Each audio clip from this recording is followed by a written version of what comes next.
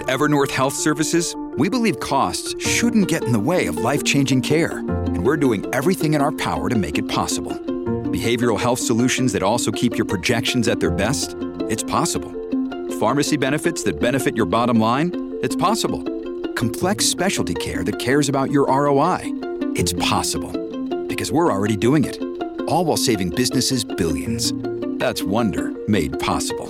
Learn more at evernorth.com/wonder. From the opinion pages of the Wall Street Journal, this is Free Expression with Gerry Baker.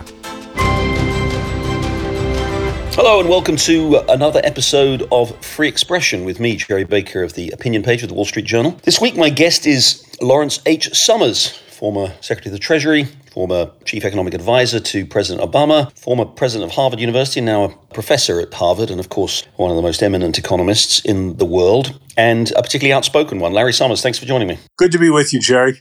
Larry, let me start with the obvious question. A year ago, you were one of the most vocal people warning about the risk of inflation to the US. A lot of people dismissed those risks, not least the Federal Reserve, suggesting that the inflation threat was going to be transitory. A year later, I think it's fair to say that you've been right and they've been wrong. Are you taking a victory lap? Look, I wish we didn't have the inflation.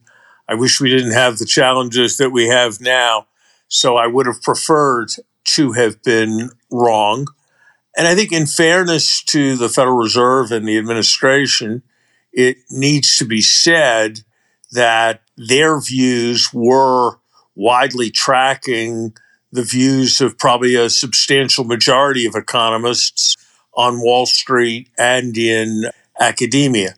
At the time, I thought those views were misguided because it seemed to me that the level of stimulus that was being provided was entirely disproportionate to plausible estimates of the gap that had to be filled. But mine was at that point very much a minority viewpoint. So the data that we have now that have been coming in extremely strong, we have the highest consumer price index increase, annual rate increase since 1982, highest rate in 40 years, well over 7%. We have also producer prices rising at 9% plus. Even if you take out the volatile food and energy numbers from those, you still have very, very high levels of inflation, higher than anything we've seen in decades. Now, there's still a view, I think, and I think it's fair to say, well, I want to come on and we're going to talk about Fed policy and other policies too, but there's still a view at the Fed, and indeed, I think probably fair to say most market economists, most Wall Street economists anyway, that these rates are going to come down significantly, that we're not facing a serious risk of spiraling inflation as we saw in the 1970s. You know, the expectation, I think market consensus is that consumer price inflation will be down to around 3% by the end of the year. Some people are even more optimistic than that. What's your view? Again, we know the factors behind that. People think these supply chain issues will continue to unravel. More people will come back into work, taking some of the pressure off the labor market. And of course, the Fed is going to raise interest rates. Maybe people think that all of that combined is going to reduce inflation. What's your sense of the trajectory of the inflation rate over the next 6 to 9 months? I think it's pretty unlikely that we're going to have the kind of strong economy that people foresee, with unemployment falling well below 4, and that we're going to see inflation get within spitting distance of the Fed's 2% target. It's true, as people point out, that there are a variety of transient factors. What's happened to used car prices are probably the strongest example, but there are other particular bottleneck factors as well. And those will lead to some decline in the inflation rate. What I think people don't emphasize is factors that point towards acceleration in inflation, even from current levels.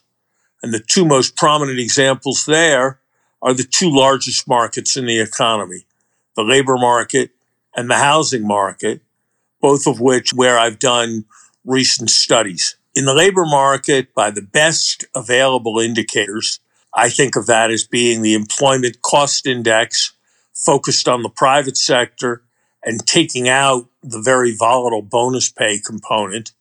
That's now running at 5.7% and accelerated by about 1% from the third quarter to the fourth quarter. If one looks at the Atlanta Fed data, it is also running in the 5 to 6% range, depending on just how one looks at it. We have labor markets that would normally have corresponded to a 2% unemployment rate in terms of how tight they are and how much trouble employers are having in finding workers. So I look at 5% wage inflation, epically tight labor markets, accelerating wage inflation, and I see wage inflation rising to the 6 to 7 range. And I don't see how that fits with anything like 2% inflation, no matter what's happening in particular volatile sectors. I think the other point, Jerry, is the housing market, where there's a lot of historical experience. This has now been studied by the Dallas and the San Francisco Federal Reserve banks, and I've done my own research that shows that the CPI and the personal consumption expenditures deflator, the index preferred by the Fed, have procedures for dealing with lags with housing that build in very substantial lags relative to what's in the private sector data. And if you take proper account of those lags, I think the right guess is that housing inflation this year is going to be in close to the 7% range. To put that in perspective, what that means is that even if every other component was literally zero, the core CPI would be up 2.5% this year.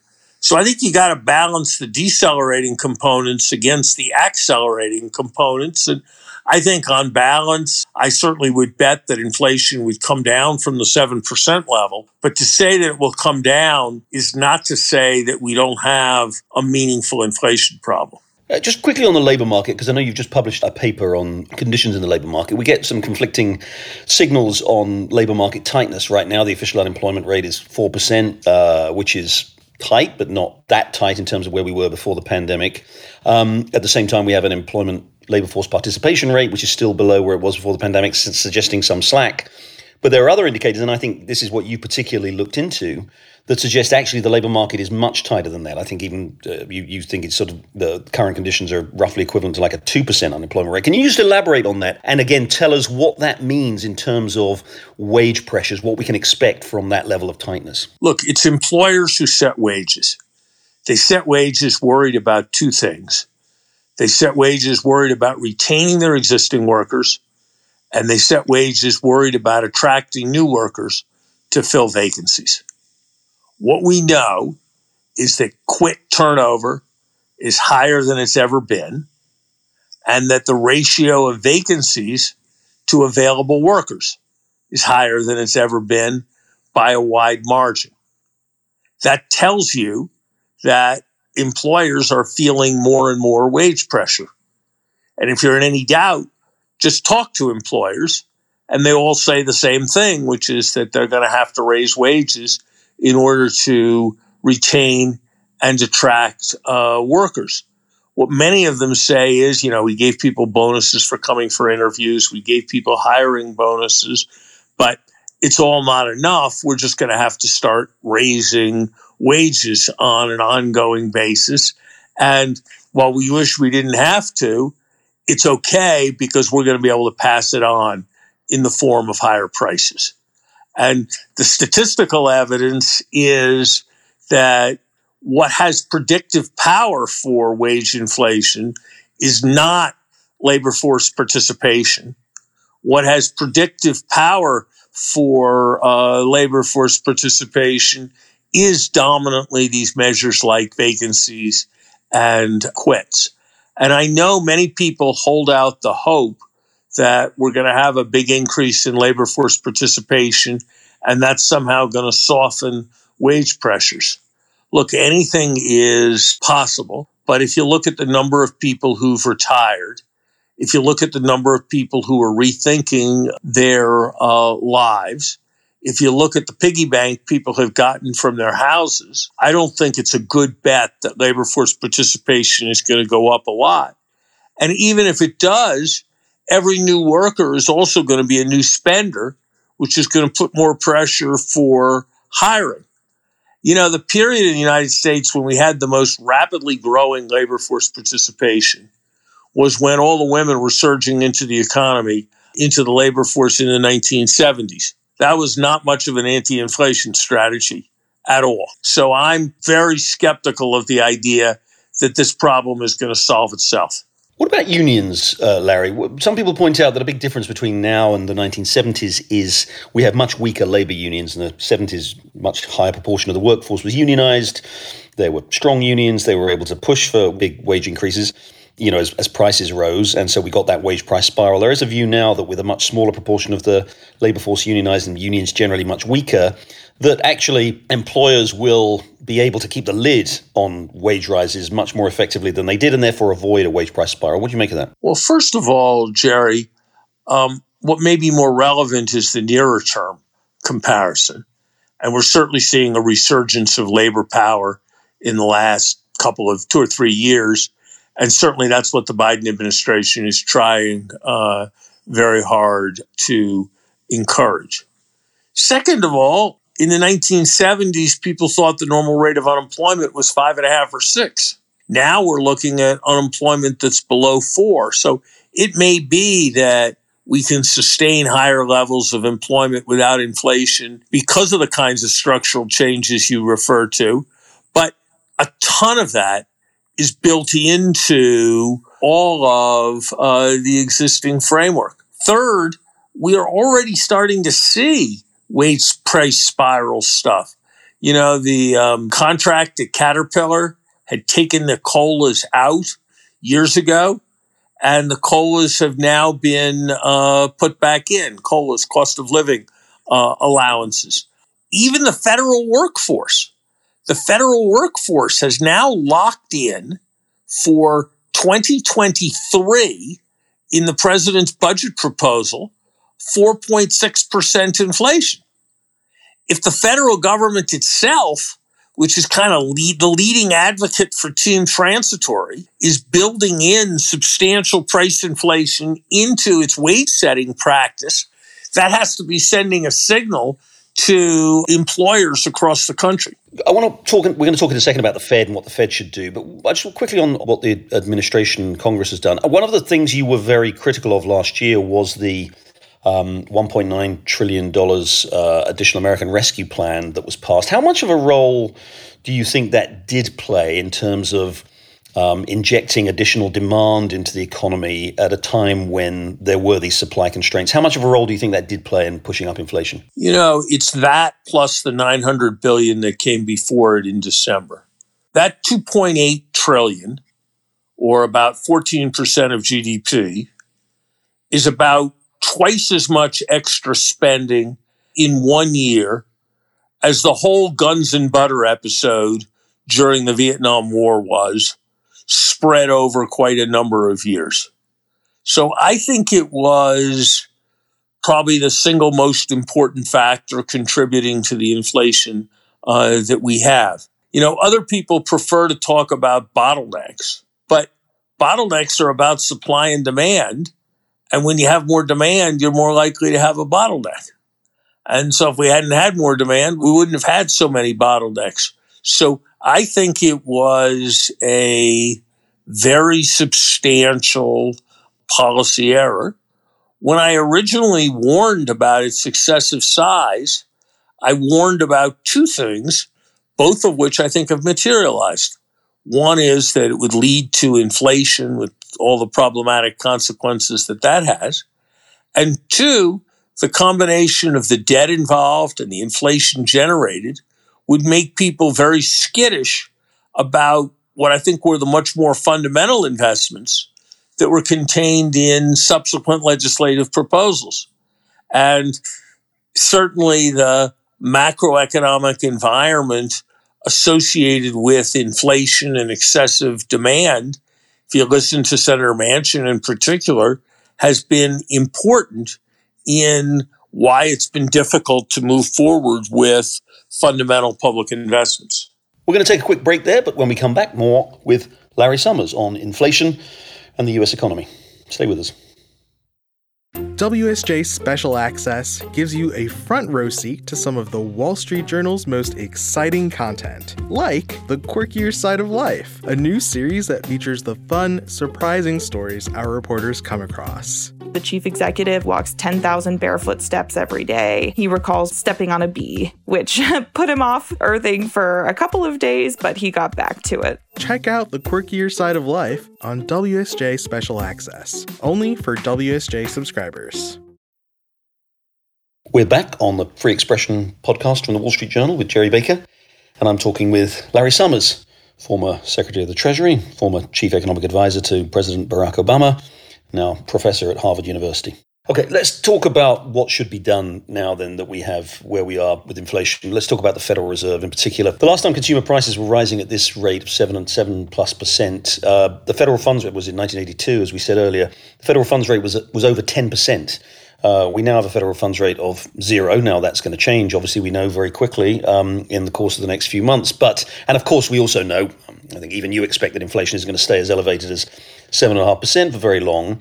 But by any measure, Larry, the Fed is miles behind the curve here, right? So what should it do? Because accepting also the risk that if it moves as quickly as it might need and might be desirable to do to get ahead of the curve, especially given that monetary policy operates with lags, that could cause tremendous fallout in financial markets, but also, more importantly, in the real economy. So if Larry Summers were chairman of the Fed right now, what would you be doing? Look, I think the Fed has a very hard job. I've compared the task of making monetary policy to the task of adjusting a faucet for your shower when there's an uncertain 20 or 30 second lag between the time you turn the faucet and the time the temperature of the water changes. And in that situation, we've all been in it in old hotels. It's very easy to scald yourself or to freeze yourself. And I think that's the unfortunate situation in which the Fed finds itself. Seems to me that the Fed should have ended quantitative easing 6 months ago, and that given all the uncertainties facing the country, to substitute floating rate bank reserves for longer term Treasury debt was just the wrong thing to be doing. I've advocated that the Fed should end QE tomorrow vis-a-vis some kind of special meeting. Less because it makes a big substantive difference whether they end it in early February or in early March, but rather because I think it would send an important symbolic sign. Beyond that, I think the wisest words Jay Powell has spoken in the last 12 months were humble and nimble. And given that we don't know what's going to happen in financial markets and the like, I'm reluctant to play into the game of will it be 5 raises this year? Will it be 7 raises this year? And I think it's very hard to know what's going to happen and whether there's going to be a war on between Ukraine and Russia. And that's got to be relevant to a monetary policy action in March. So I'm not going to make specific prescriptions, but I think I would at the Fed be moving to end QE forthwith. I would be signaling that our models and processes for predicting inflation had been shown to be inadequate and that we were working on repairing them. And I would convey a bias for the sake of credibility towards the view that we were absolutely determined to reduce inflation. I understand you don't want to make particular recommendations about policy changes, but I take it from that you assume. I mean, the market. So the market, as I say, is roughly expecting anywhere between, as you say, 5 and 7 25-point rate hikes this year, possibly with a 50 basis point one to start off with in March. That would still leave the Fed funds rate at the end of the year at or below 2%, which would still, again, by any measure of expectations of inflation, would still be fairly accommodative. But do you think, again, without being specific about the numbers, do you think that that direction of monetary policy is enough, or do you think actually there's a chance the Fed may need to be more aggressive than that? My best guess is that it will not be enough.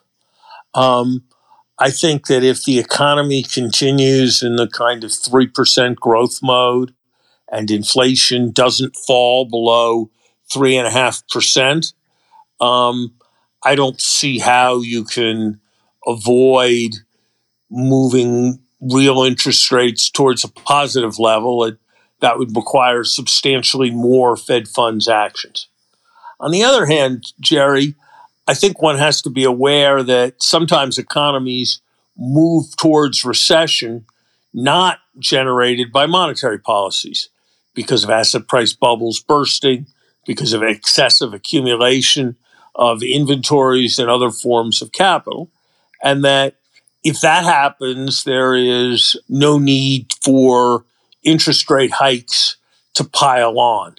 So I think that the most likely thing is that rates are going to need to go significantly higher than is forecast by the market or the Fed. But one does need to be aware of the possibility, especially given all the uncertainties in today's world, of a softening or even recession that is not generated by monetary policy and would necessitate some move towards easing. Can you think, Larry, any examples in history where the Fed, or indeed any central bank, well, let's stick with the Fed has been able to rein back inflation, especially inflation that has accelerated so as rapidly as inflation has in the last year to 18 months. The Fed has been able to do that without precipitating a recession.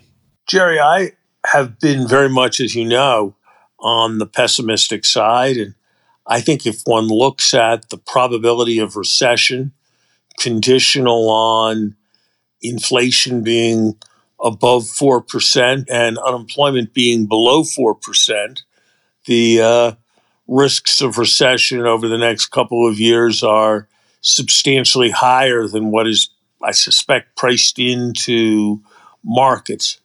I think if you look at the 1994 period, when the Fed moved to tighten substantially in response to what were then seen as building inflationary pressures, we didn't get the building inflationary pressures, and we got the boom through the 1990s. So I don't think it's quite right to say that it's impossible to engineer a soft landing, but I think that the plane is flying awfully high and awfully fast. The pilots have, to this point, pretty substantially misjudged the situation, even as it was becoming clearer to others.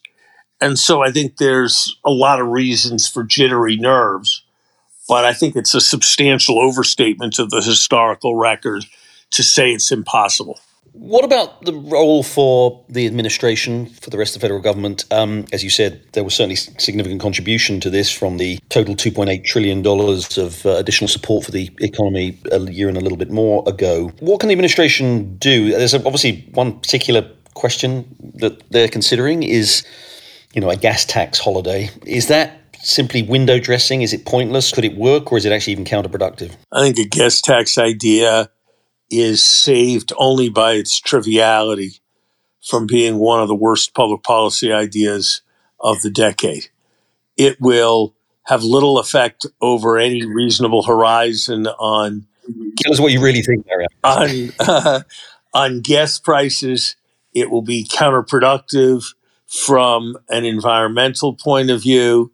It is the ultimate policy gimmick, and the people advocating it should be embarrassed about what it reveals for their fundamental frivolity and fundamental disrespect for the American people. I think there are things the administration can and should do. It should make sure that all new spending is paid for from here. It should make sure that it is focused on buying efficiently as well as spending money. Democrats tend to like to do that about buying pharmaceuticals. They tend to be less enthusiastic about buying from foreign suppliers when those foreign suppliers are cheaper. They should be seeking to hire the builders who will build most efficiently, not layering on a broad range of other objectives in carrying out projects. I think letting more workers into the country would probably be constructive in terms of wage pressures at a time of labor shortage. I think that we need to look very hard at our trade policies, or more accurately, our non-trade policies, which too often seem to me of a stop or I'll shoot myself in the foot variety, where we try to get other countries to buy our products, even in situations where their buying our products might actually raise the inflation rate. I think that's a mistake that we make, especially when our leverage is tariffs, which we don't benefit from and raise prices to consumers. Sounds like you think the gas tax holiday idea is an even less effective way of tackling inflation than having us all wear badges that say whip inflation now. But what about Build Back Better? You mentioned Joe Manchin, and you just said that any new spending should be paid for. As we know, this has been a moving target for a long time, this bill, which now seems to be suspended in permanent suspended animation. It's got a current sort of apparent price tag of around $1.7, $1.8 trillion. Seen Democratic members of Congress claim it's paid for, but as Joe Manchin has pointed out, it's paid for by a lot of gimmicks like sunsetting provisions in a very short period of time, which are very unlikely to hold and not to be, and the provisions are likely to be renewed. Do you think it's just time to just give that a quiet, decent burial?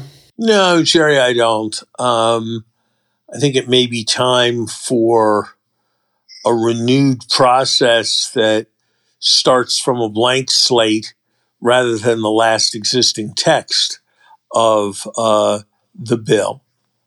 But I think if we had the principles of 10 years of pay-fors for 10 years of policy, not 10 years of pay-fors for 3 years of policy, I think if we had the principle that on a year-by-year basis, any new spending we're going to engage in is going to be matched by revenue increases, not revenue increases in 2030 for spending in 2023. I think if we look very carefully at the many spending proposals contained in that bill to figure out which are most cost effective, which go best with the grain of supporting fundamental objectives through the private sector, if we place more emphasis on purchasing efficiently, as well as on purchasing extensively, I think that there's important content there in the Build Back Better legislation. How did we get this inflation? So many people get this, not you, obviously, but how did so many people get this inflation story so wrong? And again, you were right. There were one or two other economists like you who were talking about it, but we're not here talking about stupid people or ill-educated people. The staff of the Federal Reserve clearly didn't seem to see this coming. The IMF didn't seem to see it coming. Serious economists in the administration and Wall Street and everywhere else. Again, without sort of undoubtedly ascribing to you a particular insightful intelligence, what made so many people unable to see the things that you were seeing and treat the warnings with such a dismissive way? What went wrong? Let me say that I don't really understand it. And Jerry, you and I talked over the years for decades, actually. And I think you'd agree that it's quite rare that on a matter of economic forecasting, I have found myself in a position as divergent as I did last year. So it was mysterious to me what everybody else thought, because my views seemed relatively straightforward to me. I think the factors that are important are complacency after 40 years. Nobody remembered inflation. All kinds of stuff happened. It never started inflation. And so people developed a view that inflation couldn't start. I think that was part one. I think in some quarters, there was a certain amount of motivated reasoning. We really want to have a large stimulus bill. We really are very alarmed by COVID. We want to provide a lot of support in that context. And therefore, in that context, we're going to convince ourselves that it will not be an inflationary thing. I think those are two important elements of it. I think a third element in it was an excessive belief in the ability of formal mathematical models to extrapolate out beyond the range over which they were fit. And so people thought they could apply those models in settings where those models have turned out not to be very accurate. I think another thing was just a lot of paying attention, probably excessive attention, to markets, and markets were not flashing red alarm about the level of inflation. I think those were all elements that entered into it. I think what is pretty unfortunate is, and will have been a costly error, is I don't think anybody did an economic calculation or model and decided that 1.9 trillion was the right amount of stimulus. I think that number arose from a whole variety of political considerations, heavily having to do with putting together a coalition that would support the bill. And I don't think it was sufficiently challenged in the broad community.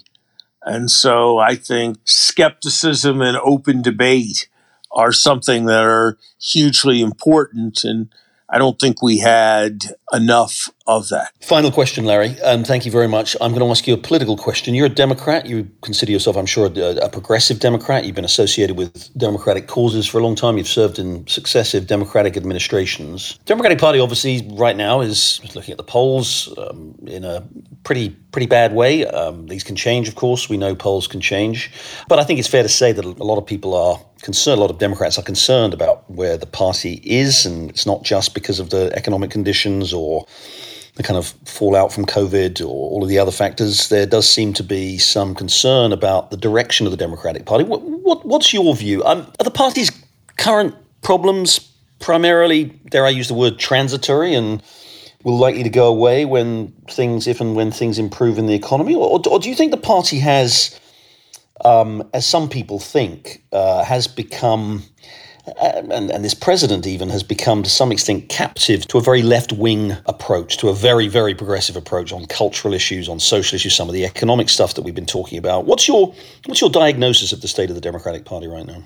So look, first, Jerry, I have always been a relatively moderate Democrat, and I certainly have not appreciated some of the more left-wing slants on either economic or cultural issues that the party has engaged in, which it seems to me have pulled away from a broad American center, which is America at its best. But I think it's important to point out that the depravities of extremism in the Democratic Party, while not entirely absent, are dwarfed by the behavior of a political party that can label January 6th legitimate political discourse and censure those who seek to investigate and condemn it. So I think in both parties, we need to get back a bit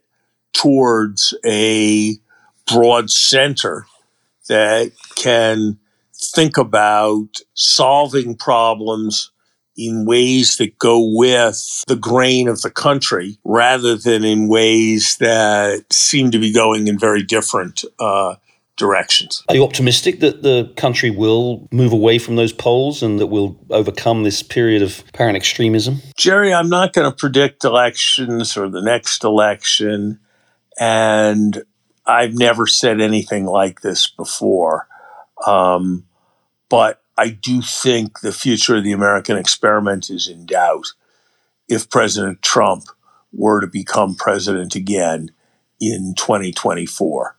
And I say that as someone who opposed the election of Ronald Reagan and Bush father and Bush son, but never felt that the broad nature of the American experiment was at stake. Assuming that we do not lurch into American Peronism, which is how I think of President Trump, I think that the right reading of American history is a history of resilience, in which it is precisely our capacity to become alarmed, to succumb to Jeremiads, that ultimately plants seeds of renewal and leads us forward to better places. So my expectation would be that we will work our way through this some which way. The students that I'm privileged to teach at Harvard certainly have a kind of capacity for hard work, capacity for analysis, commitment to doing good in the world that far exceeds anything that my generation of students had. And so it's hard to look at that and not be on balance optimistic. But I think it's hard to look at one of our great political parties' response to January 6th and not have that optimism be tempered with substantial alarm. I mean, I guess some people would say that maybe whatever the condition of the students at Harvard, they may not be representative of the nation as a whole. And in fact, they may be benefiting from extraordinary privileges that aren't available to lots of other people. And that may be the reason why lots of other people are so unhappy with the direction of the country. But I think that's fair. And certainly that's something I've devoted a lot of my life as an educator too. But I think it is worth highlighting that 3/4 of them come from families who are not able to pay the full Harvard tuition, and they all get very substantial assistance, that they come from every part of the country. To take one thing that comes as a surprise to many people, nearly 10% of them are Christian evangelicals. Is that right? I was going to ask you, don't they all think alike? Isn't that part of the problem? But I am surprised by that number. Yeah, I know. And I think in the election between President Obama and Mitt Romney, 1/3 of them voted for Mitt Romney. Now, you can say it wasn't 50-50 where the country was, but that is, I think, a pretty substantial number. I would not say the same thing, by the way, about the faculty in terms of its political diversity. But to return to the broader point, Jerry, people thought the country was in the thrall of McCarthyism with hugely dangerous consequences, and then it wasn't. There was extraordinary despair after the Vietnam Watergate period. We had a president who gave a major address about a crisis in the national spirit. And then we worked our way through it. Every business-type commentary of the kind we're having now in 1990 or 1991 included some version of the joke that the Cold War was over and Japan had won. Right. And so I think it's a mistake to undervalue American resilience. And I guess the moment I will lose my faith in America's future is the point where that faith becomes so universal that it slides into complacency. And we're many things, but I don't think we are a complacent nation. That is a very good note on which to end. Larry Summers, thank you very much indeed for joining me. Good luck, and speak to you again soon. Thank you. Thanks very much for listening to this episode of Free Expression with Jerry Baker from the Wall Street Journal. Please be sure to tune in every week for more in-depth discussions with leading thinkers in the worlds of economics and politics and business. And please also make sure to listen to Potomac Watch from the Wall Street Journal editorial page. That is now 5 days a week, Monday to Friday. Make sure you listen to that as well. Thanks very much for listening. Hope you'll tune in next time.